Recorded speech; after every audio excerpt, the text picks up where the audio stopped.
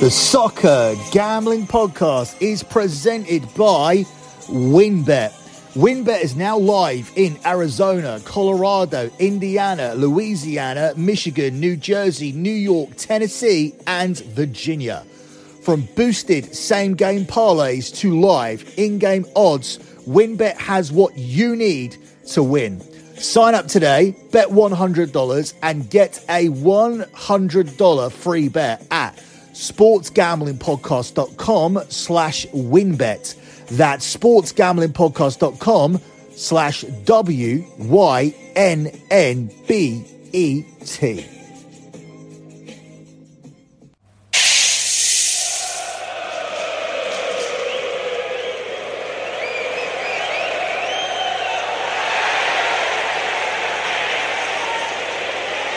Manchester United got numbers forward here, and Bruno Fernandes, and put in by Eriksen.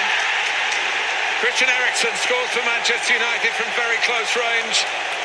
It's Casemiro, Eriksen and Fernandes involved in that with Martial, all three midfield players, but this final little pass across the box, and it's Eriksen who's sprinting forward.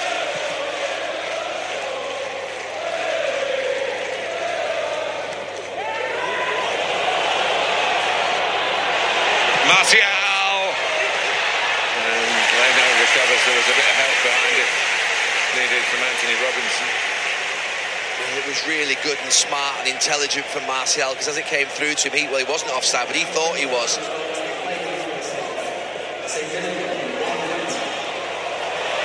It's broken for Elanga. Bruno Fernandes to try and cut it back. Eriksen's in again.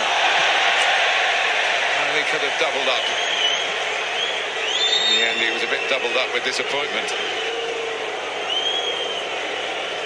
Kearney. Ream. And what a save by David De Gea from Tim Ream, who really rose at the far post. On the banks of the Thames, here's Willian. Going to be Bright. And Kenny supporting. And Dan James. Super sub.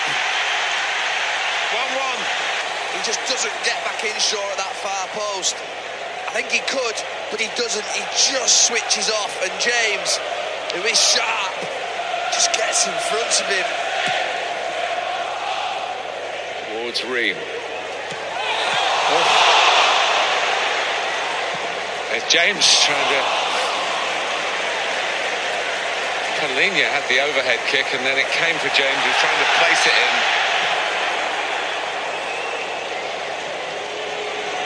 Put over Reed.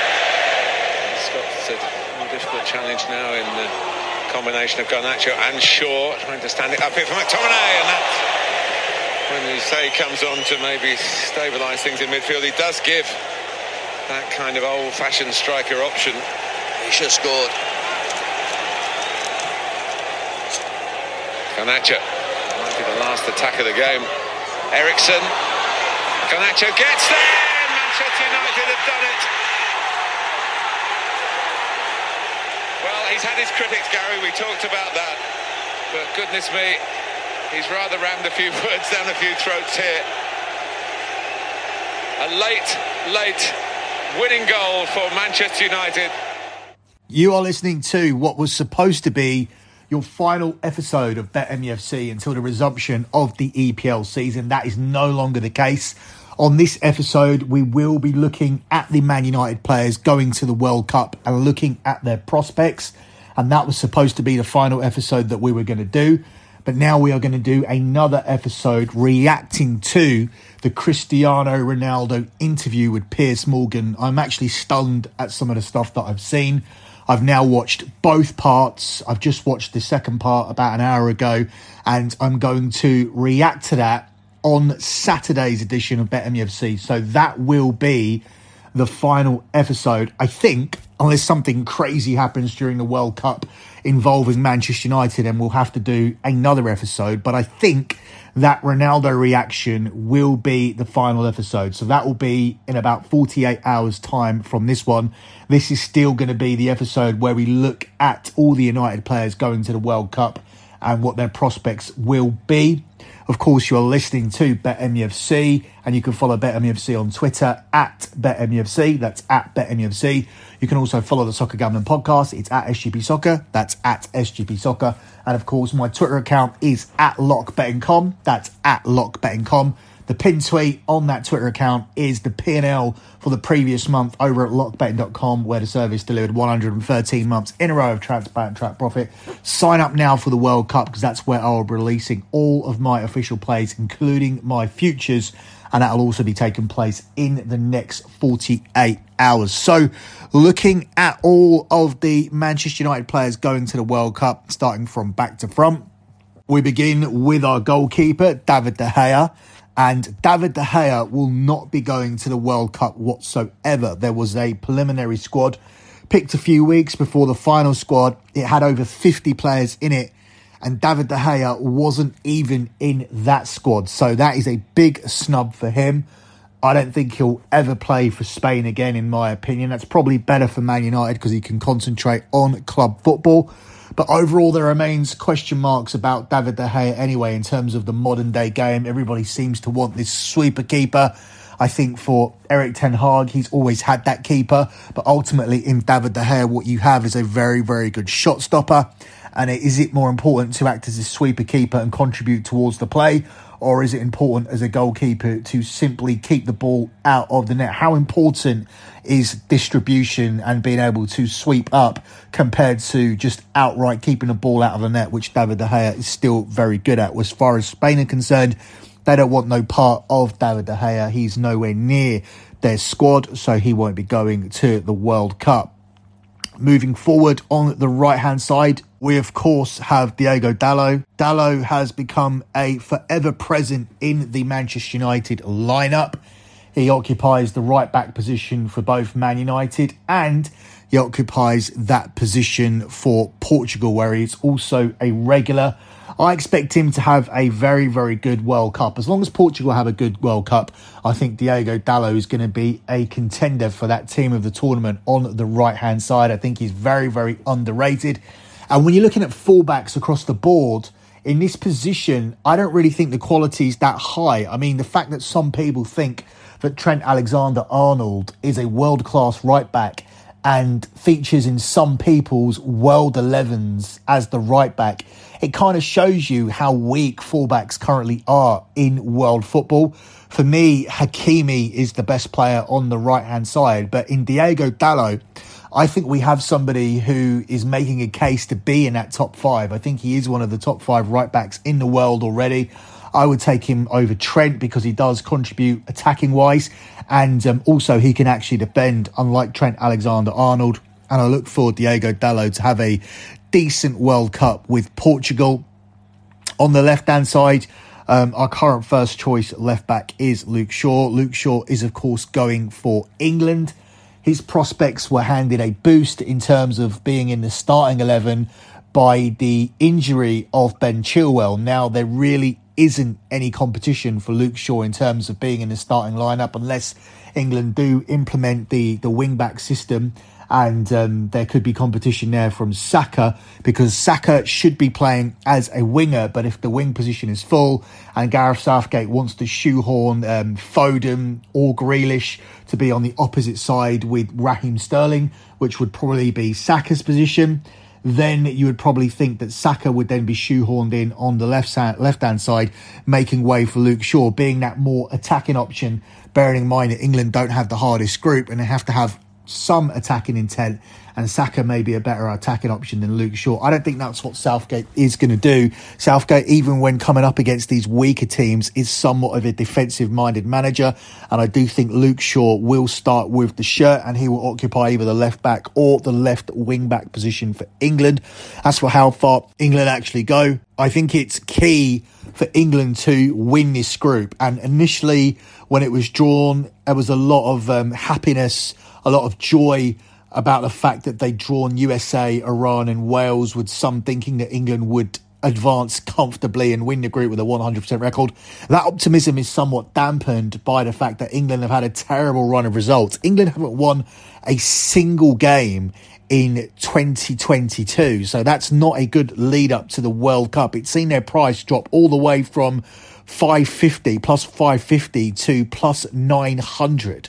So that says a lot about England going into this tournament. And if they do win the opening game against Iran, that will be their first win of 2022. And that game is by no means a given, because it's being played in the afternoon, where the advantage lies with Iran as far as the heat goes. This World Cup was moved from the summer to the winter in order to get away from those excessive heats, but it's still going to be over 30, and the conditions are still going to favour Iran, who are going to set up with a defensive block, and it's going to be very frustrating for England to break this team down. So I don't think there's any gimmies in England's group, but if England do win, they do have an easier path. They avoid Holland, who are likely to win Group A. So in a round of 16, they're looking at a Senegal team that won't have Sadio Mane, Ecuador, or the hosts Qatar. They should be able to come through that.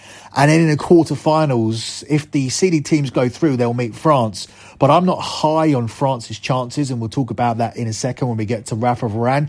So England could feasibly play Denmark, who they beat in the semi-finals of the Euros. And that's if Denmark do win the group instead of France. So there is a possibility for England to get to the semi-finals again, in my opinion. But they will have to win the group, and they will need France to underperform. So why do I think France will underperform? That's because they are missing Kante and Pogba.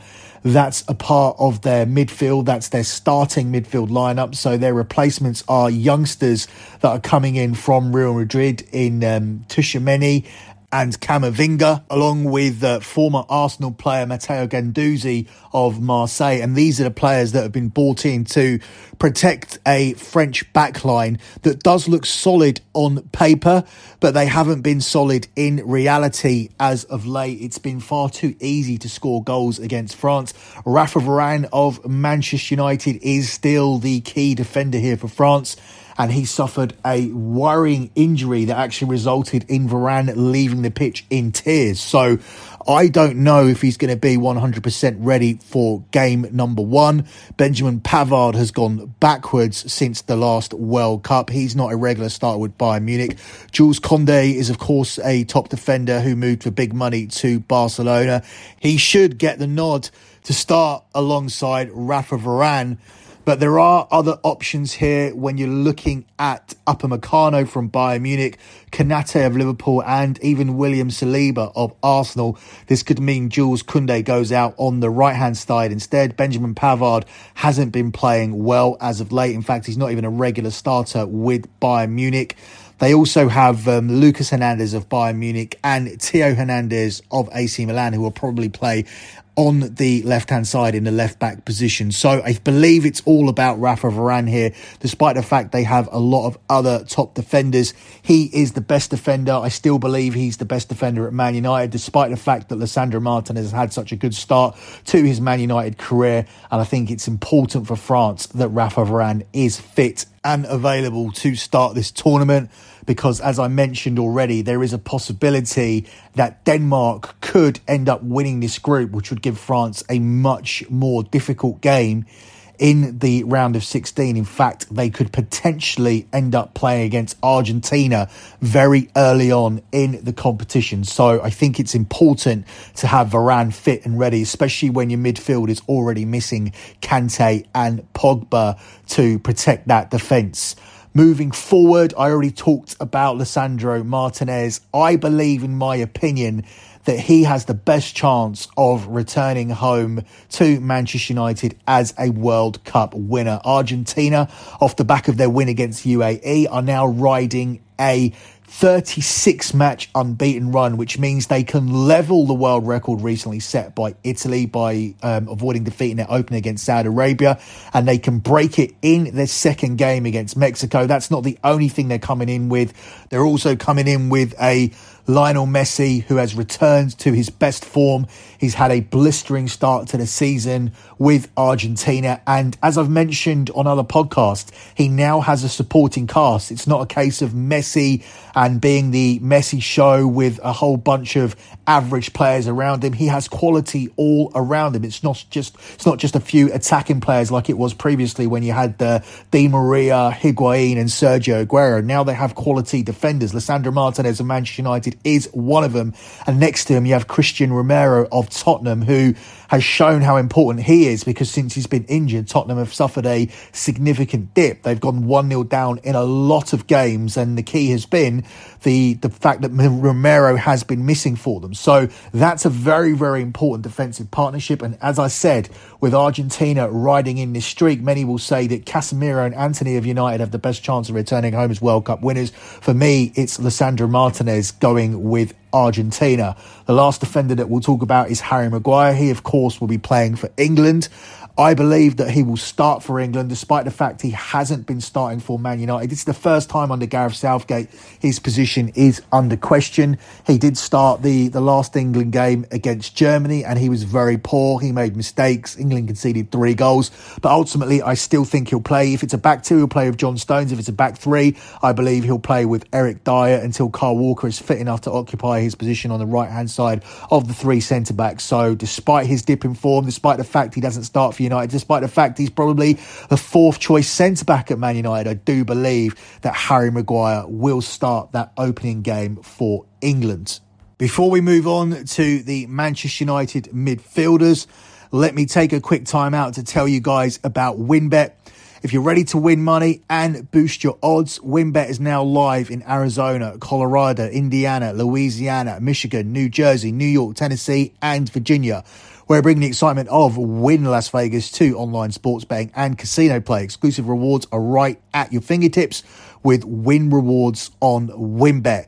Great promos, great odds, and payouts are all happening now at WynnBET. From boosted same-game parlays to live in-game odds on every major sport, WynnBET has what you need to win. If you're ready to play, sign up today to receive a special offer. Bet $100 and get a $100 free bet. There's so much to choose from. All you have to do is head over to sportsgamblingpodcast.com/WynnBET so they know we sent you. That's sportsgamblingpodcast.com/WYNNBET to claim your free bet today. Now, the offer is subject to change. Terms and conditions available at WynnBET.com. You must be 21 or older and present in a state where play through WynnBET is available. If you or someone you know has a gambling problem, call 1-800-522-4700. Let me also tell you guys about the World Cup contest. I'm, of course, talking about the SGPN World Cup free roll. There's a $250 cash prize and a $250 gift card to the winner. Enter today exclusively on the SGPN app. Make sure to check out all of the World Cup content as well over on sportsgamblingpodcast.com. And finally, get your holiday shopping done early at the SGPN merch store. SGPN gear is the perfect stocking stuffer for the DGen in your life. I wear tons of this stuff myself. Some of it is even 4 or 5 years old, and it's still in mint condition because it's made by top sports manufacturers. Plus, from now until Thanksgiving, you can get 10% off when you use the promo code DallasSucks. So that's store.sportsgamblingpodcast.com and the promo code DallasSucks. Moving on to this Manchester United midfield, I already touched on Casemiro. And what can I say about Casemiro? He is the best at his position in the world. You could argue for Joshua Kimmich, but for me, it's Casemiro, a serial winner, a Champions League winner, a La Liga winner with Real Madrid, made the shocking move to Man United where he has made a significant difference when he plays, and he will be a big player for Brazil. And Fred could also be a big player for Brazil because they've played a lot of games together. So don't be surprised to see Fred starting in this Brazil team, this Brazil team for the first game, because despite the fact that Man United fans aren't necessarily keen on Fred, he's seen very, very differently in Brazil and across Europe. And as I said, it would not surprise me to see him starting alongside Casemiro, with either Paqueta or Neymar playing just in front of them, with Neymar now playing this new role in front of the attacking line, a more creative role for Neymar, where he's less involved in scoring the goals and a lot more involved in assisting the players up top, where Brazil have a plethora of riches, including Manchester United's Antony. But before we talk about him, let's talk about Christian Eriksen, who has made a miraculous comeback to football. It started with his move to Brentford, and now he's been phenomenal at Manchester United. He's been in the contention for Player of the Month every single month, and now he will be a key player for Denmark once again at this World Cup. Last time out, we all know that the story surrounded Christian Eriksen's health. Denmark lost that opening game, but they were distracted by the heart issues of Christian Eriksen. But after that, they managed to bounce back and carried themselves all the way to the semi-final without Eriksen, who is their best player. So I believe this team will be dangerous in this World Cup, and I think there's a real possibility that they could win the group, which would mean that France and Argentina have to play in the round of 16. So I'm expecting Eriksen to look good like he always does. He'll be the main man in this Denmark midfield, and I believe that he will have a good tournament, and I believe they'll play at least 4 matches in this tournament. If they come runners-up in the group, then Denmark could be the ones who potentially play Argentina. And I do believe when they come up against Casemiro and Lisandro Martinez, Eriksen and his pals will be sent packing. As for Bruno Fernandes, he plays in a very, very talented Portugal team. But of course, the situation with Cristiano Ronaldo is overshadowing things. We've seen some videos where both João Cancelo and Bruno Fernandes were a little bit frosty towards Ronaldo, especially Fernandes. So that will be an interesting and unwanted dynamic for Portugal, who have a lot of talent and should be contenders here at this World Cup. When you look at their team from top to bottom, there are a lot of Portuguese fans who don't want Ronaldo to play. They feel like it restricts them. It feels like they can only play a certain way. They feel like this team, with all the talent they have, shouldn't be playing around Ronaldo. They feel in Rafael Leao of AC Milan, he gives them more options. He's more versatile. He allows them to play a more modernised way. And this is something that we're hearing across the board when it comes to Cristiano Ronaldo. This is something that Juventus complained about. They complained that how they had to adapt to Ronaldo and how they had to change too many things and how it was really, really difficult to get back to normal. We're hearing it from Manchester United, where Man United finished second in the league and they had to change everything for Ronaldo. And now they're trying to play a more modernised style with the pressing and the fast movement of the ball and sitting in and trying to fast break with your pacey forwards. And with Ronaldo, that doesn't really work. It doesn't work anywhere. And perhaps Portugal will suffer from this, and that will mean that they fall short here at this World Cup. Ultimately, for Bruno Fernandes, he's a player who, for Portugal, has to end up playing on the left-hand side, something we've seen for Manchester United recently. We saw Bruno complaining about it in the Fulham game, saying that he was feeling left out of the game. So we could see him occupying that position for Portugal here more regularly. And that's largely down to the fact that they have to accommodate Cristiano Ronaldo. And we'll see how big of a problem that is. We'll talk more extensively about Ronaldo on the next episode of BetMUFC, because that's going to be all about reacting to his interview. So I don't want to talk too much about him in Portugal here. I think we touched on it quite a lot there when talking about Bruno Fernandes anyway. We'll move on to the other Manchester United forwards. Of course, there is Antony. Antony, I think, will find it difficult to get into the Brazil starting lineup, but that's no shame. Someone like Vinicius Junior of Real Madrid, he's not expected to start either. So there's no shame in that. But Antony, his contributions will probably initially come off the bench. There may be an opportunity to play in game 3 once you assume Brazil have already won their first 2 games and decide to rotate a little bit. So I don't think this is going to be Antony's breakout tournament on the worldwide stage, just simply down to the fact that I don't think he's going to be in the initial 11, but we'll wait and see what happens as the tournament progresses. This is a squad game, and Brazil, the difference between Brazil and Argentina is the fact that Brazil do have the best squad in the competition. Their squad is far, far deeper than Argentina's. Argentina Argentina, I believe, are relying on their first 11, which is very, very strong. It's an 11 that, as I said, have been unbeaten in 36 games and won the Copa America ahead of Brazil last time out. But Brazil have a lot of depth, especially when you're looking at someone like Antony and Vini Jr. of Real Madrid being on the bench. Looking at the other striking options for Man United, Anthony Martial isn't going. Christopher Nkunku pulled out injured, so Leipzig's Nkunku won't be there. There were rumours that Anthony Martial will be called up. He hasn't been. Marcus Rashford squeezed in to the England squad right at the death. Jadon Sancho isn't, so he'll be left behind training at Carrington. They'll have a short break and then they'll return for some friendlies. So Sancho will be at home and Marcus Rashford will be on the plane. Will he get any game time? I'm not too sure. I think ahead of him at the moment in those positions, you have Saka and Sterling. They'll probably start with the shirts. I think Phil Foden is more of a case than Marcus Rashford, and even ahead of him, you have Jack Grealish as well. Even though previously Southgate hasn't been a big fan of Grealish, I still believe they're all going to be ahead of Marcus Rashford. But Rashford does give you a different option. He is much pacier than all of these players, and he does give you a different type of dynamic if you want to change the style up. But Southgate isn't known for changing his style, so I do believe that Marcus Rashford will spend a vast majority of this tournament on the bench. The last player that we'll talk about is Garnacho, because he did open up this episode with his winning goal against Fulham. All the talk this week should have been about Garnacho, but unfortunately it's been about Cristiano Ronaldo and his interview with Piers Morgan. That was a phenomenal goal, and every time he's played so far this season, he has made a difference. He's definitely one for the future.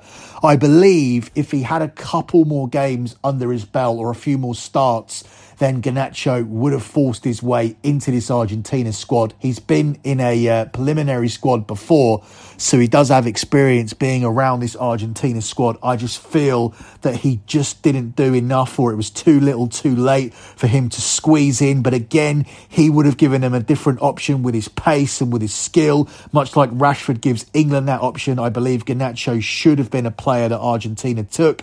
Obviously, later on down the line, if he continues on with his development, he will be a player who does play for his country. But as I said, I don't believe he had enough games under his belt to make a case. And Garnacho does ultimately miss out, despite me feeling that he would be a good option for Argentina in games that are tied and need somebody to come on and open them up with a little bit of pace in the final 20 minutes. I believe Garnacho, much like Rashford, would have been perfect for doing that for Argentina. Another few players we'll mention here. We're moving away from the positional format as we finish up this show. We'll talk about the Dutch squad, where Tyrell Malacia has surprisingly made the squad for Holland, and Donny van de Beek hasn't. So Donny van de Beek, he was warned about this. In fact, when Jurrien Timber of Ajax was supposed to move to Manchester United, he was warned about game time, although it doesn't seem to matter for Nathan Ake of Manchester City, who has also made the Dutch squad. But Tyrell Malacia has made it, and Donny van de Beek hasn't. If you look at the midfield that Holland have, it's definitely not one of the strongest in the competition. So for Donny van de Beek to miss the squad completely really does tell you where his career is at the moment. So he definitely needs a move away from Manchester United in order to get himself back into this Dutch squad and to just generally get his career back on track, because I just don't ever think he's going to make it as a Manchester United player. Last special mention I want to give to is Edson Cavani. Of course, Cavani left Manchester United in the summer, but he's still going to be at this World Cup. He's still doing his thing for Uruguay.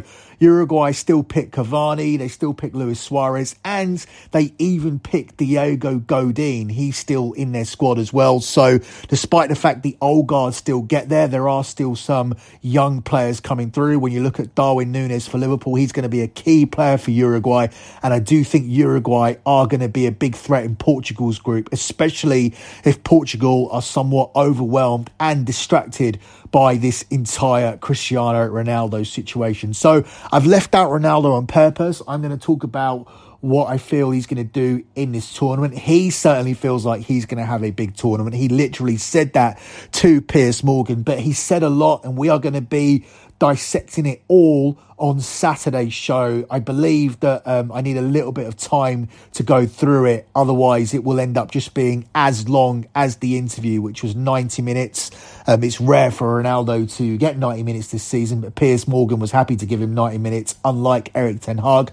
We'll try and give it about 30 minutes. We'll try and condense it down to 30 minutes as I react to this interview, react to the key parts, and ultimately give my verdict on Cristiano Ronaldo. And that will probably be, give or take, another major incident. That will probably be the final edition of BetMUFC until we come back to cover the first EPL game back, which is Manchester United at home to Nottingham Forest. So until then, that's it for this episode of BetMUFC. Good luck with all of your bets as always, guys, and thanks for listening.